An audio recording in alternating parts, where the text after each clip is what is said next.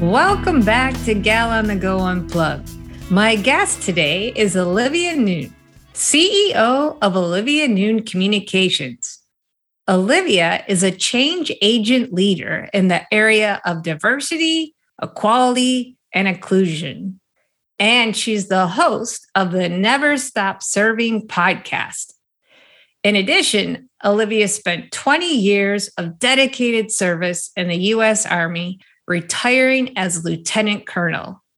In 2021, she was named USOA's first Ms. Georgetown. In 2022, Olivia was crowned Ms. New York. This gal does it all. Hi, Olivia. Hi, thank you so very much for having me on your show and for allowing me to share my story with your audience. Absolutely. Thank you for coming on Unplugged. You have truly an interesting background, and I cannot wait to share about it with our listeners. So let's get right into it. You began your career in the Army. How did that come about? So I am the daughter of an Army veteran. My father served in the Army for 12 years. He was enlisted as a combat engineer, and I am the daughter of 3 for him. I'm the oldest, and he, served in the Army, and I'm daddy's little girl. And I went everywhere with my dad, and I went to his formations, and, I helped shine his boots. He joined in 1976, and I had no idea what being in the Army was. I just knew that that's what my dad did. And I knew since the age of 4 that I wanted to be in the Army. And the one thing that my dad was adamant about was that he did not want me to enlist. I am Korean American, first generation. And for Koreans, it's a big deal to go to college. Like, education is so important. And so my parents were very big about, okay, you want to join the Army? That's fine. But the route that you're going to do is you're going to become an Army officer. And to be an officer in the Army, you have to have a college degree. So that for me was the route that I was going to go. What I was going to do in the Army, how long I was going to be in the Army, I had no clue. The only thing I knew since the age of 4 was I was going to be an Army soldier. That I knew. That's pretty amazing to know that since the age of 4. That's impressive, especially something so distinct like that. That's just wild.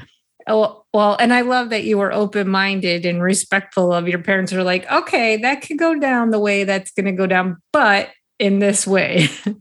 Well, Koreans are big on family honor and duty to honor. And I think, if you're not from an Asian heritage, I think the best way to explain, to encapsulate or to visualize is if you've ever seen the Disney animation Mulan. And at the very end, when the emperor gives Mulan the sword of Shan Yu, and she takes that back home to her father and said, the emperor gives this to our family as a symbol of honor for the work that I have done. And that's what it means in the Asian family, right? We represent everything that is good within the family. So all the good that you do, it isn't what you do as an individual. It is that you have done all these works and all these accomplishments because your family has poured into you all the good things. And so it's a representation of your family. And that is what is taught. It's honor to your family. So I think the military is such an easy fit for the Asian culture. It is duty and honor to your family. And since my dad had served, it just was easy for me to see that the military was easy. And my mother is a very strong personality. And, and for her, she ran a tight ship for the house. And I think, discipline was a big deal. So for me, going into the military, duty, honor, and discipline, I think was just, a natural gravitation towards the military. Well, that's beautiful and cool. I love that it aligned with the morals and ethics of your family and you. And that's one of the reasons why I love doing this show, because I get to meet people like you and learn about other cultures. Okay, you served as a chemical officer and public affairs officer during your Army career. In those roles, you were in male-dominated combat arms units. And oftentimes you were the only woman. You had the strength of your father behind you and your mother. Those are two pretty incredible role models. But what was that experience like for you as an individual? So my first 10 years, I served as a chemical officer. So it's kind of a mouthful, right? My actual title was chemical, biological, radiological, nuclear officer. For what it all means is that particular officer was actually a reactionary staff officer. So if you actually saw the chemical officer doing their job, what they were designed to do, that means one of those types of incidences happened on the battlefield. So that means it's a bad day for any soldier on the battlefield.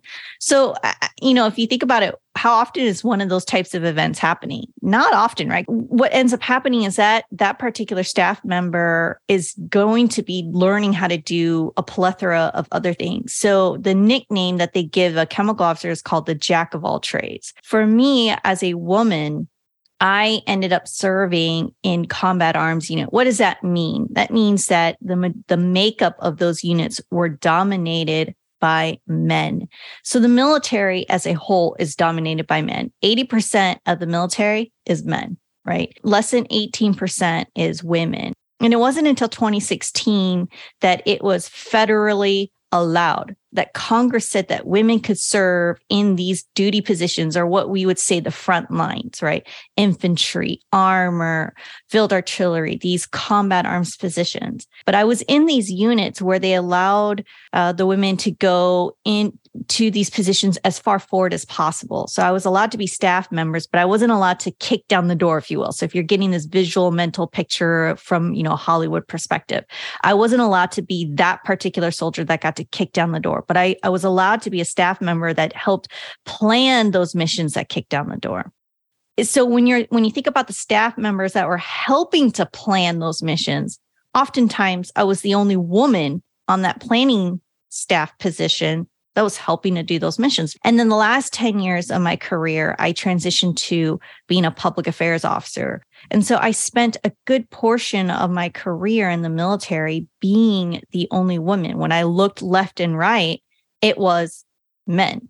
And so when you're the only woman surrounded by men, it's a different environment. You learn to kind of walk differently. Your vernacular is different.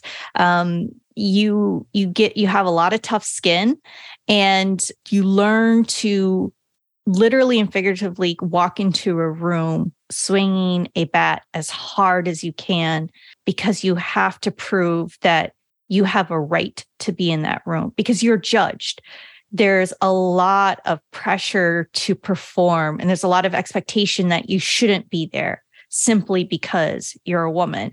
And I kind of had a double stack against me there. It was the fact that I was a woman and I was a minority woman on top of that. And, I'm biracial, I'm Korean and English, and my physical stature is I'm 5'1" on a good day. So here I am as a 5'1" Korean American who comes into a room, and for me, I barely sometimes come up to the chest or the underneath the chin of a lot of the guys that I work with. And so there's this notion that, oh, she's this breakable China doll who can't cut it, who won't be able to withstand the pressure. And I may look like I might be a breakable doll, but that's not my attitude, right? That's not my attitude. That's not the vernacular that I use.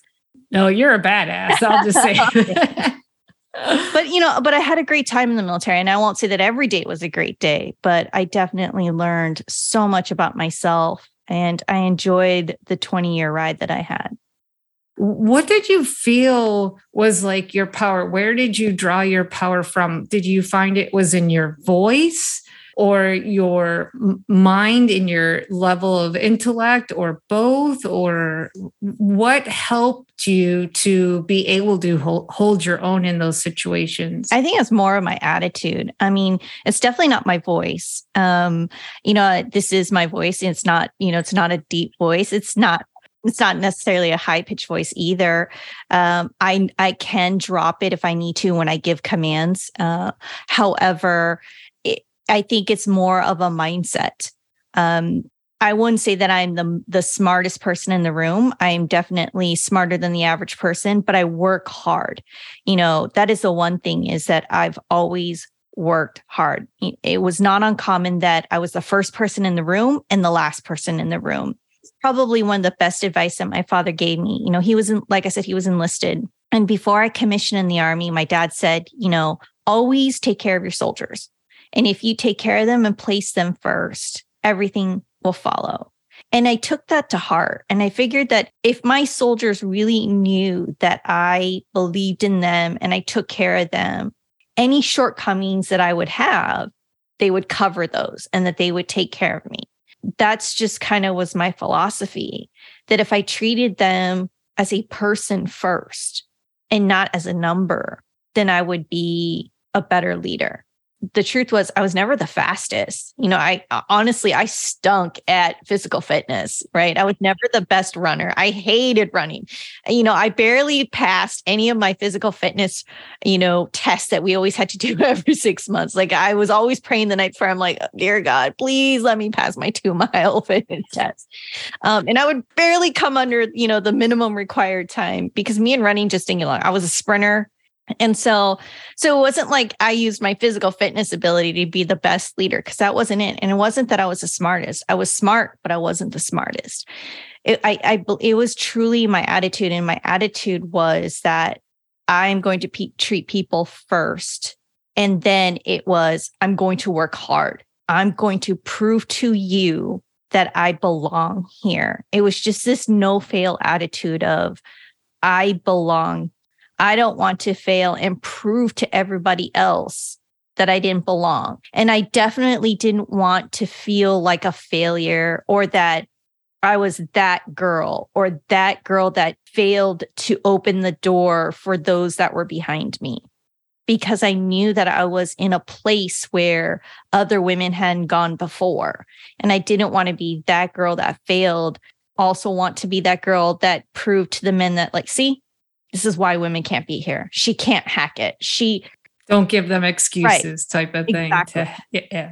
That's just so admirable. And the depth of what you thought of things, and, setting up for future females to come in those roles.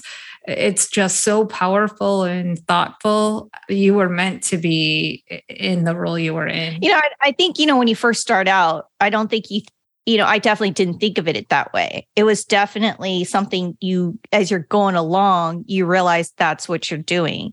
It was more of a selfish reason of, you just didn't want to make a fool of yourself. And as you're moving along in that, you realize it's not only making a fool of yourself, you just don't want to screw it up for everybody else that's to come behind you. And then I think the other part is, you want to leave a legacy of that. You want to be a leader that was not just somebody that just clocked in and did their job and left, but that a leader that was different from the others. And when the soldiers remembered you, it was something that was meaningful. And it wasn't just, oh yeah, it was Captain Nunn, that was here for X, Y, and Z. But I remember Captain Nunn for these reasons, and those reasons were heartfelt. To your point, it wasn't just like the role or the job to you, and the fact that you learned things along the way about yourself and about your respect for the position and how you wanted it to be perceived. I made a lot of mistakes too along the way, right? But that's part of life, right? It's about, making mistakes along the way, but then being able to reflect back and go, well, don't do that again. Or, I made this mistake, but I've learned from it. I'm going to grow from this. But I definitely lucked out. I had some incredible soldiers in my formation that allowed me the grace to grow from those mistakes. And I definitely had a unique leadership experience where I had such senior soldiers in my formation that allowed me to not only make mistakes and grow from them, but also gave me the opportunity to learn from them, because they weren't junior soldiers. They were older and they had seen so much. And so they were able to give me counsel. And so I lucked out in that aspect. I ended up commanding. I was a company commander, which is a captain in the Army, which is the rank of O3. And definitely, what I was able to see in the Army is later on, 10 years later, when I went to the strategic levels of the Army, now I'm a public affairs officer and I'm helping to write messaging for the Army. And I got to write part of the messaging for the Army about women in combat roles that impacted the Army across the board. And so now it's women being allowed into positions that I wasn't allowed when I first came in 2001. And now they get to be there. Now women can join in the Army at those positions when they first raise their right hand. And so now they get to lead those formations, whereas that wasn't afforded to me. And so while I didn't get to see that firsthand when I was at that level, at what we call the tactical level, when I was a captain, but as a major and lieutenant colonel, I get to see the policy now put into play. And now that I'm retired, those policies are in play. 10, 15 years later, those young soldiers that joined as they're growing through the ranks will now be leading formations that I was dreaming of. I think that's really cool. It's so wild to be referencing the 2000s and you talking about this having taken place in the 2000s is just like, really? Seriously? Like, it's just so hard to grasp sometimes that it's not like referencing, years ago. And I think we forget that sometimes even in today's standard, right?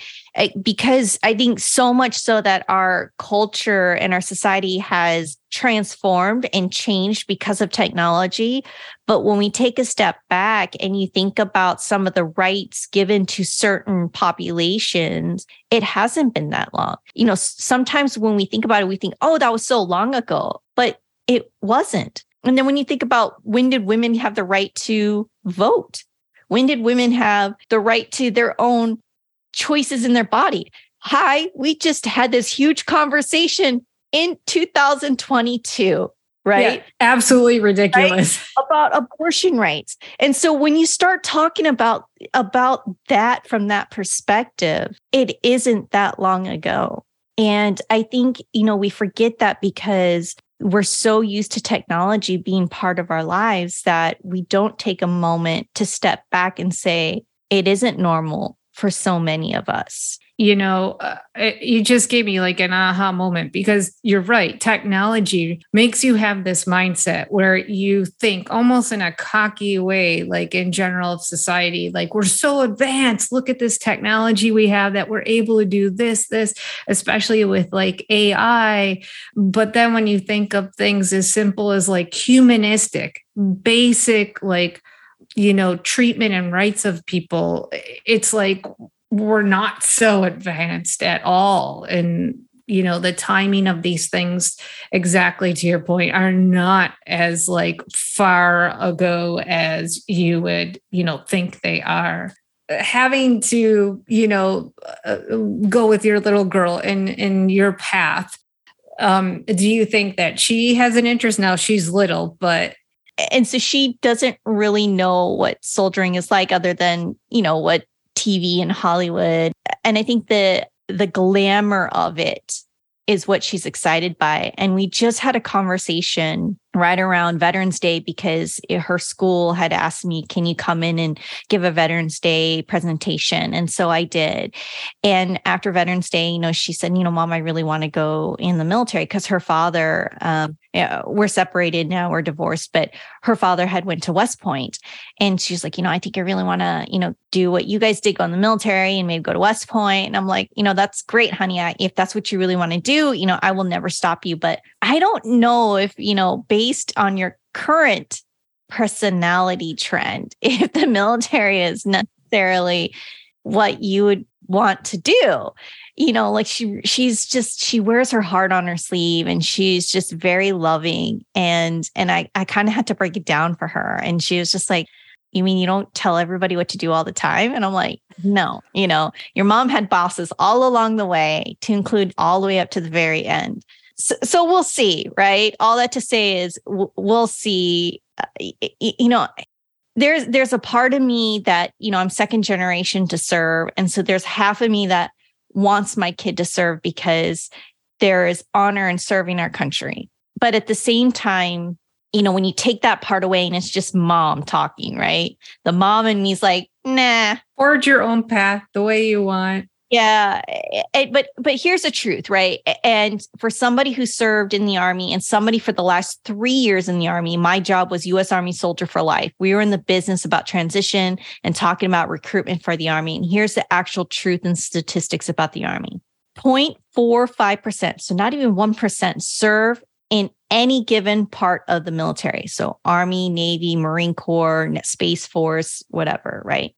Less than 50% of America knows about the military in any one of the branches of service, understands the military. And what they understand about the military has to do with what Hollywood says or what the news says about us, which is never positive. And majority of our installations are down in the South in rural America. And that has to do with we need land mass size in order to do what we do, to practice and to get out there and to train. Because who wants a tank running through their background? And, like in New York City or in, that just doesn't happen, right? And at the same time, the last 20 years has seen us at war. We're the longest serving generation at war between Iraq and Afghanistan. With technology, we've also been able to bring numerous members of us home, been able to save our lives on the battlefield, which has been amazing. But at the same token, that same story where we've been able to save our fellow soldiers on the battlefield, that same story is some of those injuries are very horrific. And we have some great organizations that have done so much for our wounded service members, right? They've done a lot in prosthetics and limbs and treatment and all those things and built homes. But in that same story, like Wounded Warrior and all those other things, they've done so much for us. But that same flip side of that story is it is told our parents, particularly mothers, if you join the military, you come back broken, that we're damaged goods. That's the bad side of that story. While we're heroes on one aspect, we're damaged goods on the other. The military is a representation of every zip code across America. And what I want America to understand is that the military is really a doorway of opportunity. Here's the thing. The United States Army is hands down, the largest producer and giver of scholarship for college. The largest. You cannot touch it. You need money for college? Join the Army. And here's the thing. You don't need to do 20 years like me. You need to upskill. You want to learn how to do carpentry, masonry, all of that? Join the military. Because when you come out on the backside, they will teach you how to get these skills. Every fiscal year, there's free money for soldiers to go to school, for you to put education dollars towards college education or for trade school. And when you come out, you have 9/11 money, $9/11 to go to school or towards trade school. That's what I want people to understand, is that it is a stepping stone to the next chapter of your life. And here's the thing. The title veteran is never given. It's earned. And it's another tribe that once you're a part of will never be taken away. And it is the best tribe that you can ever be a part of, because they will always be there for you.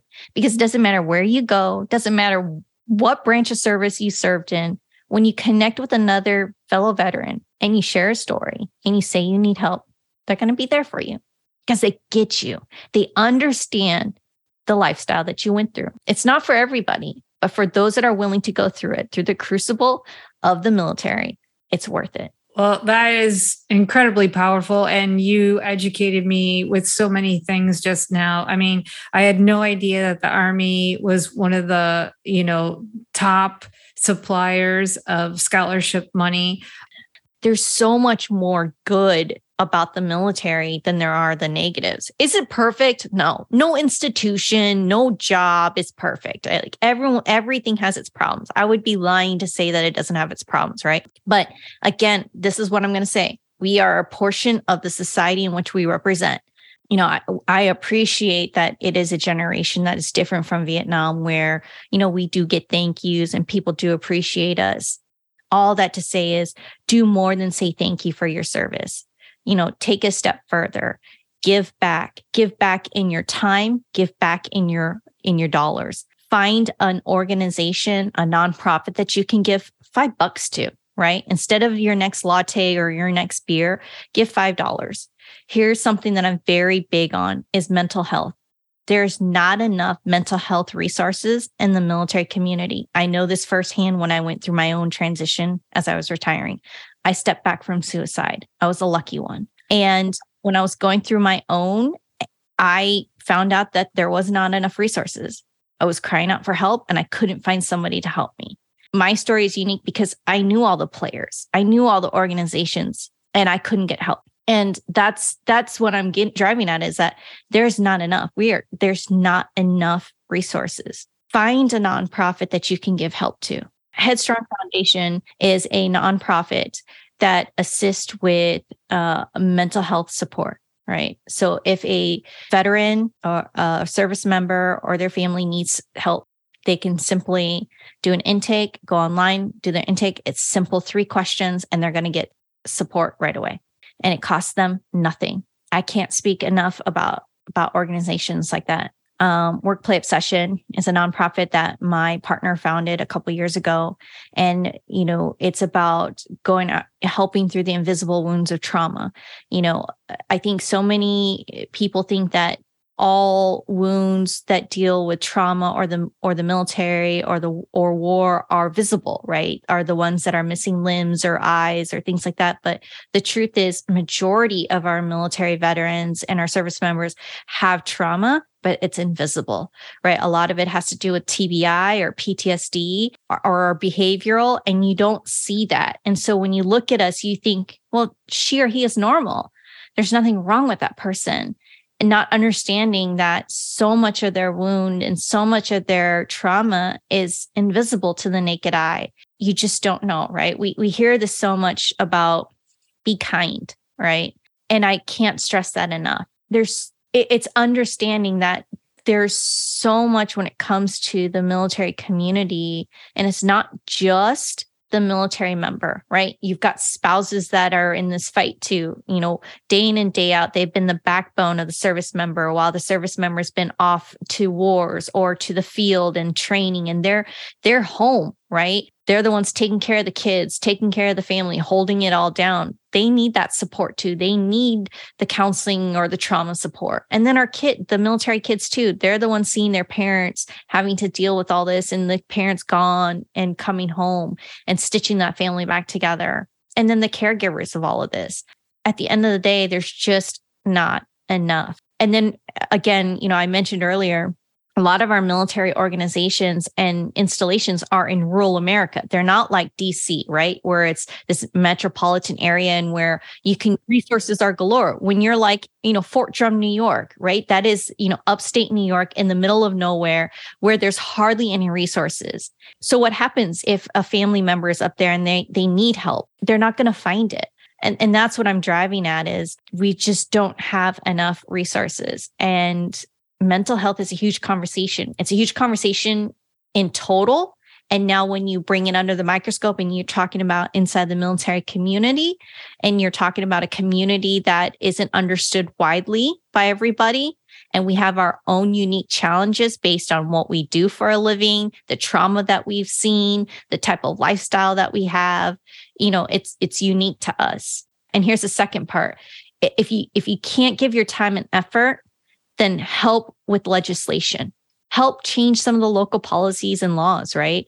How do you get involved in the community? So there's a lot of ways that you can get involved in the local area with your military community. And so that's what I say. Thank you for saying thank you. Take it a step further. So I see you is appreciated, but it goes beyond that. Going a little back to what you mentioned and how it was such a struggle for you when you retired. You think, right? Like you'd be so excited, like, oh, yay, I'm retiring from the military, going into the public sector. But that was not the case for you, as you mentioned. Did you foresee that coming? Did you not expect your feelings to be what they were when that time came? So it was a definite high and low. I was prepping for my retirement. So U.S. Army Soldier for Life is like I said, a strategic organization that's in the business of helping service members, transition out of the military, whether it's, ETSing, which is getting out, or retiring. For me, I was on the retirement boat because I did my 20 years. Regardless of how you choose to get out of the military, whether you're ETSing or retiring, we always say you start 24 months out. You start that preparatory work 2 years before you actually do. So I knew when my date was. I knew I was going to get out at the 20-year mark. So I did what we preached. And as my time was coming to a close, I'm, getting excited. I knew what I was doing. I had planned it all out. So there was definitely that joy in that, yes, it's finally coming here. I'm at that, I'm coming closer and closer. Here's that finish line. You get that senioritis, but it all came crashing down. I had been married and with my husband at that point, my whole entire career. I met him when I first joined the military. I met him at my first duty assignment at Fort Hood, Texas. It was unexpected for both of us, but basically my marriage had come to a screeching halt, and it came out from left field that my marriage had come to an end. And he, was basically like, our marriage is done. And because I wasn't prepared for that, and I didn't know that was coming, that I was crushed, and that left me broken. And because that's not what we had planned, right? I had these plans of I was going to get this kind of job, and he was building this company, and we we're going to live this kind of life. And so because that wasn't what we planned, and that wasn't the vision that I had, and this was the man that I'd been with for 20 years, and we had 2 children. At the same time, everything that I had shoved away into little boxes in my 20-year career had come undone. I had to deal with all the trauma of my 20 years. I had to deal with the assault. I had been assaulted as a lieutenant. I was physically assaulted by my teammate. I had to deal with all the trauma from my 3 deployments. I had to deal with just all the bureaucracy and the BS and just everything, right? All at once. On top of transitioning out of the military is a traumatic event in itself. It's a divorce, if you will. So I'm divorcing the Army. I'm going through an actual divorce in my marriage. And now all of the trauma of my 20-year career is all colliding. So all of these life-altering things in my life are all colliding at the same time. And I just couldn't take it. I didn't handle it very well. And it goes back to, I think part of the military culture and the military mindset and the expectation of what I thought. And for me, it was, I needed to be perfect. I needed to be perfect. I needed to be here. I needed to be this. I needed to be that. And I saw everything as a failure. And because of all of that, I didn't know what else to do. And I felt so lost. And because I was losing my marriage and my husband and my identity of being a wife, an officer, that I just didn't know what else to do. And I was so broken. The Army taught me how to be an effective planner. And here's the thing about planners, right? And this is the thing about the military. Find the problem, fix the problem, remove the problem. And in my pain and in my sorrow and in that darkness, I correlated that I was the problem. Yeah, you were not the problem. My only rationale was I had to remove myself. So I planned it all, right? Because I was an effective planner. That's what the Army had taught me. And so I had planned 3 effective different ways on how to remove myself. And I knew exactly how I was going to do it. And I almost did. And it just so happened that, something just triggered that I need to not do it. So what you were taught was almost used against you. at not your own will, basically, even. And I am so glad you didn't do anything, because you're an incredible woman. And I'm so glad you had like the strength and the just, I don't think there's a better word actually than strength to know that those three options were not the right options. When you go through it, you just think that you are, right? You just think when you're so broken, you just like, no one loves you. You think that you're so problematic. And the other part is that you don't want to be a burden, right? And you think that if you remove yourself, then it makes it easier for everybody else, right? You don't see it as a selfishness. You think that you're making it easier. Like it's selflessness. You think you're doing a favor. Yes. And that's something that I didn't think I would ever understand, right? Up until that point, I always never understood that, right? I could never understand, like, why would anybody be in that position, or why would they think like that? And it's not until you go through that yourself that you're like, oh, I can understand that. For me, it wasn't an easy place to be. Well, any three of those things, the retirement, the transition, the end of the marriage, would have been, a lot for a person to handle. So the fact that you came through all three of those, which collide at the same time with grace on the other side, it's just incredible. Again, I'm just really happy that and especially since you said, which really makes me sad, that you knew about the help that existed, but yet didn't have, access to it. And here's the thing. It's not that like none of the organizations didn't want to help me. They did, right? When I called them or contacted them, they knew exactly who I was. It wasn't that they didn't know me or didn't want to help me. It was just that they were tapped out. And that's what I'm driving at, is that the organizations, there's not enough organizations, number one. And number two is they're tapped out. There's not enough organizations and resources out there to effectively help. But that's not acceptable, because, to your point, because you know what, if I had like a broken leg, right, and I couldn't get the medical attention I needed, I have a broken leg, I have to deal with it. It might not heal right, whatever. Or, a brain is so different, so different. I mean, once someone would take a life, there's no one doing that. Like there's no room for it to not have attention or resources provided. And that, I think, is where, I want the American people to understand. We say 22 a day. And I think there was actually a study that was just recently published. It's actually now higher, right? That number has been and we've always known that number was drastically low, because that's just that number's based on what's reported. And we know that those numbers have always been low because people don't report. In the military community, it's not reported because of the stigma, right? And the part of the conversation we haven't talked about, you did bring it up in my bio and my intro, was that, I got into pageantry, and after my retirement. And in pageantry, one of the things that you do is that you have a platform, and the platform is about a topic that you want to advocate on, that you want to talk about, that you want to be known for.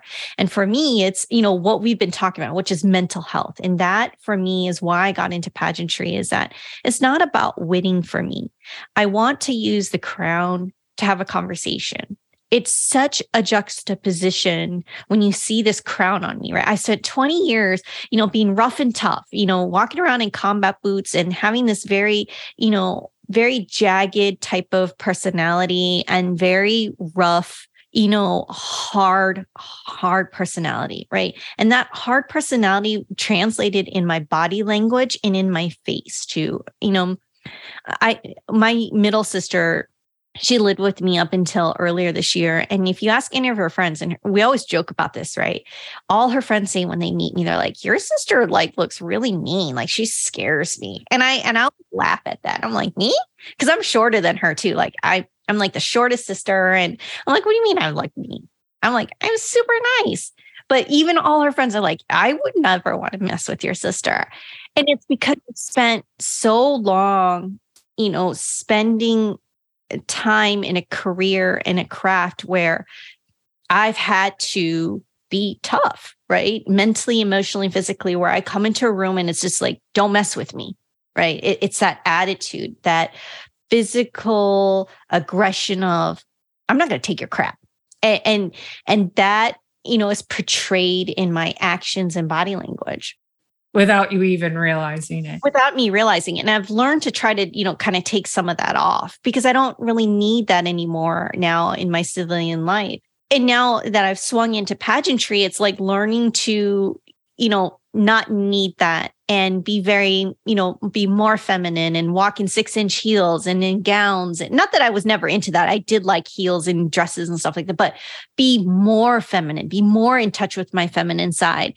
For me, it's when I do wear those gowns at other events and wear this crown, it's having that conversation of like, what is that crown?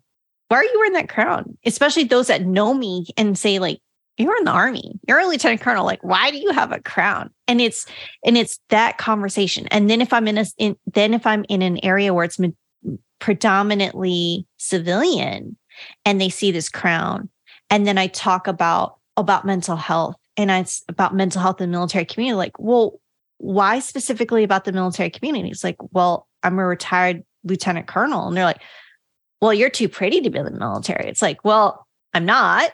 But let me tell you about the military, right? Let's have this conversation about the military. Let me tell you about why it's so important, why you need to know about the lack of resourcing in the military community. That is why this conversation is so important to me, because there's just not enough, right? Like they just don't understand at the end of the day that there's not enough resources. To be able to have that conversation about why there's not enough, what can we do about it? And the fact that in the military community, it's about breaking the silence about it. It's ending the stigma around mental health and then driving real change. Because 22 a day, that number is very low. And the reason why it's low, because we don't actually report the true numbers. Because it's about that community. It's about how we have to present this facade of we're tough, or that if we really talk about it, we might lose our clearance, or that if I do this, we're going to get pulled off mission and I'm not part of the team. Those are the things that I talk about ending the stigma and breaking the silence. Well, anything one or more is not acceptable at all. The fact that you could have just said to people you come across, you share your story. I think it was so meant for you to be involved in the pageantry and the titles that you earned, of Miss Georgetown and Miss New York, because you have this just gift of being able to bring it to people's attention in the masses and to personalize it. You lived it. For me, it's a topic near and dear to my heart, and I could go on for hours, right? Just because you're right, because I've lived it. I've been there. I've lost friends. You apply for the pageantry and you become Ms. Georgetown. You're the first Ms. Georgetown. That's pretty amazing. Also, what did that mean to you? Like, why did you pursue that? Did you know that you were going to use it for the platform of mental health, or that just organically came about? It kind of came about organically. So how I got into it was my girlfriend was the pageant director of this area. And she called me up. She said, "Hey, Olivia, I think you should do this pageant." And I was like, "No." She's like, "You really should." I said, "No." She's like, "You really should." I said, "Okay, fine." And that's how the conversation went. And what I was doing while we're having this quick conversations dialogue in my head, the analysis that I quickly came up with was, why not? I've had 2 kids. I've already deployed 3 times to combat. I've done 20 years in the Army. I've already done the hard stuff. I've already gone through a divorce. I've stepped back from suicide. This pageantry thing kind of scares me. but it can't be any scarier than the things I've already named off. So why not? Why not give it a try? So I said, okay. I said, what do I got to do? Hopefully no talent, because I really don't have talent, because I'm not going to sing. I can't really dance. So, okay. And she's like, no, you don't got to do that. You just got to do a costume. You got to do an interview, and you have a swimsuit and gown. And I was like, cool, I can talk. I'm a great interview. I do that all day long for my job. And swimsuit, I'm like, ooh, well, I guess I can start working out.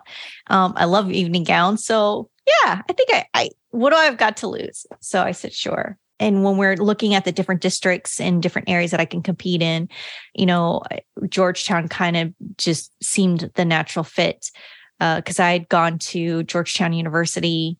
I had gotten my second master's there, thanks to the Army. And it was just such an incredible time for me when I'd gone to school there. And so it just was a natural fit for me to compete as Miss Georgetown to the title of District of Columbia. So that was the actual main title that I was running for. I was Miss Georgetown competing into District of Columbia. And really it was about, what do I've got to lose? And as I was working towards that, it was, what is going to be my platform? And, there's a lot of things that I'm a speaker, and there's a lot of topics that I get brought on to talk about, everything from transitioning out of the military, social media, podcasting, women empowerment, diversity. And so I could have talked about all of those things. I get brought on for a lot of those topics. And when we got into the subject of mental health, it just kind of made sense. Of all of those topics that I talk about, mental health just kind of seemed the most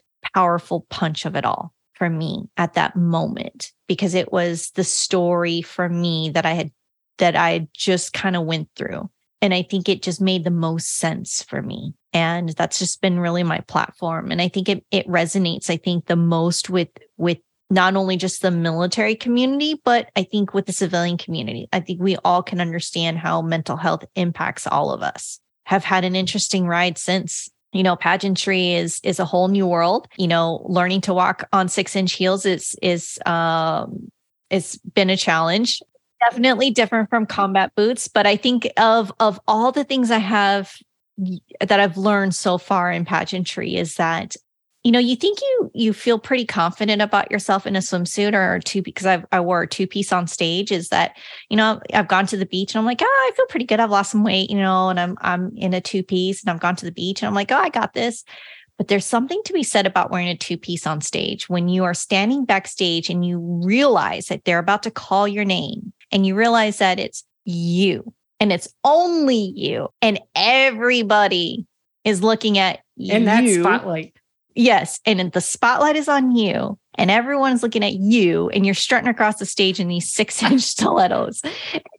And the only thing you could think of is, you're like, wow, I'm in this bikini and everyone's looking at me and they can see every part of me. And you're like, please don't fall, please don't fall, please don't fall, please don't fall, please don't fall. So yeah, I think for me, that was probably the scariest That's moment. Wild, given your background. So in 2021, you crush it. I'm going to say you crush it as Miss Georgetown in the District of Columbia. And then what makes you then go on to go for Miss New York? Was it being able to continue sharing your platform, or something totally different? So I didn't win District of Columbia. My friend Amber won. But the pageant director, my friend, said, told the national director, like, hey, Olivia did really well, and I think it'd be worth talking to her and interviewing her for the open positions that are open in the nation, and interviewing her and placing her into the interview competition pool. And so that's what I did. And she interviewed me for the positions that were open, and New York was one of them. And so I won New York through that way. And New York was interesting to me because I had been stationed at New York. I've always had a love for New York, ever since I was a kid. And I think it's, the big city lights and, Broadway and all of that. And also I think it was strategically placed for me in terms of, living here in DC. It's, if I need to do appearances, I can quickly get on a train and, ride the train up and catch something in 3 hours, which is, I met you, coming back on a train ride from New York. for me, it wasn't so much about the winning aspect. It was about the conversation of the crown. It was, I'm so involved in the veteran community space here in the DC area that I go to a lot of events because I'm an ambassador to another nonprofit. I'm a vice president to another nonprofit. I'm an executive director to another nonprofit. Whenever I go to events, it's not uncommon that I would wear a sash and a crown to these events. And I do a lot of photo opportunities. And it's not uncommon that a lot of people will ask to take photos with me. People know me as Lieutenant Colonel Nunn because I've been a podcast host for the U.S. Army. And I'm also a podcast host for Military Officers Association of America. We're in season 3, which is the never-ending, never stop serving podcast series. Sorry. I almost made a reference to one of my favorite movies as a kid. The Never Stop Serving podcast series. And so, so whenever I go places, people are like, can I get a photo with you? And for me, it's when I'm in my sash and crown, it's, hey, Olivia, why are you wearing that crown? Let me tell you why I'm wearing this crown. This crown is about mental health. And they're like, oh, okay, well, what do you want me to know about it? I'm like, okay, well, then it's just like this conversation we've had on your podcast. It's more than saying thank you. Go a step further and do something with it. Here, the takeaway is give $5, give 5 minutes, follow up and chase it with a policy, make a change in policy. That is what that crown is for me, right? It is the conversation of the crown and making a change because that crown sparked a conversation. And that's why I decided to go with being United States of America's Miss New York. And my reign is about to end. It ends at the end of this year. So I've got, a little bit of time left. But I've had such a fantastic ride with it. And again, it was never about winning. It was always about the conversation. And, I look forward to next year when, I go on to a different part of pageantry and have a conversation again with a different crown. Okay. So talking about your pageantry coming up, what do you have, as this chapter closes with this current reign? What's coming up for you in 2023? So 2023 is going to be a pretty big year for me. I am striking out on my own. So I started my own LLC last year and I just kind of was dormant with it. I was just kind of just doing these little things on the side, but 23 is it's me, right? I am going to work for myself. And it's scary to say that when you're like, I'm working for myself when you don't have a constant, every 2 weeks, a paycheck's coming in for yourself. And when you've lived like that for 21 years, when, Uncle Sam or a contracting gig has been paying, it's scary. You're like, oh my God, I'm working for myself. But from a mental health perspective, it's what I needed to do because I wasn't happy. And, I started to go back down that dark road and I was questioning what I was doing. And I wanted to, I started to question why I was here and that I needed to remove myself. And I knew that that's not where I needed to be. And I realized when I was doing that there was no reason why I needed to do that. I had to change that scenario. I needed to figure it out. And for me, my passion is I love being a communicator. I love being a storyteller. And for me, that's being a paid speaker, being a podcaster and doing communications. And so why not? Why not get paid to do that and working with clients that want to hire me to do that? Why not take a chance on yourself? You've given years and years to everyone else. Now's the time to invest in yourself. And you know what? The saying of without risk, there's no reward. So I hope that you find great success in this risk that you're taking. And thank you. You have mentioned the organizations, and I want people to, learn more about you. So to learn more about Olivia, please check out her IG page at @Olivia Nunn. There you'll find her incredible posts of information about the nonprofit organizations, her speaking engagements, all the cool things that she's up to. So make sure to connect with Olivia on IG. Thank you for taking the time to unplug with me today, Olivia. Thank you. Appreciate it. Rock on.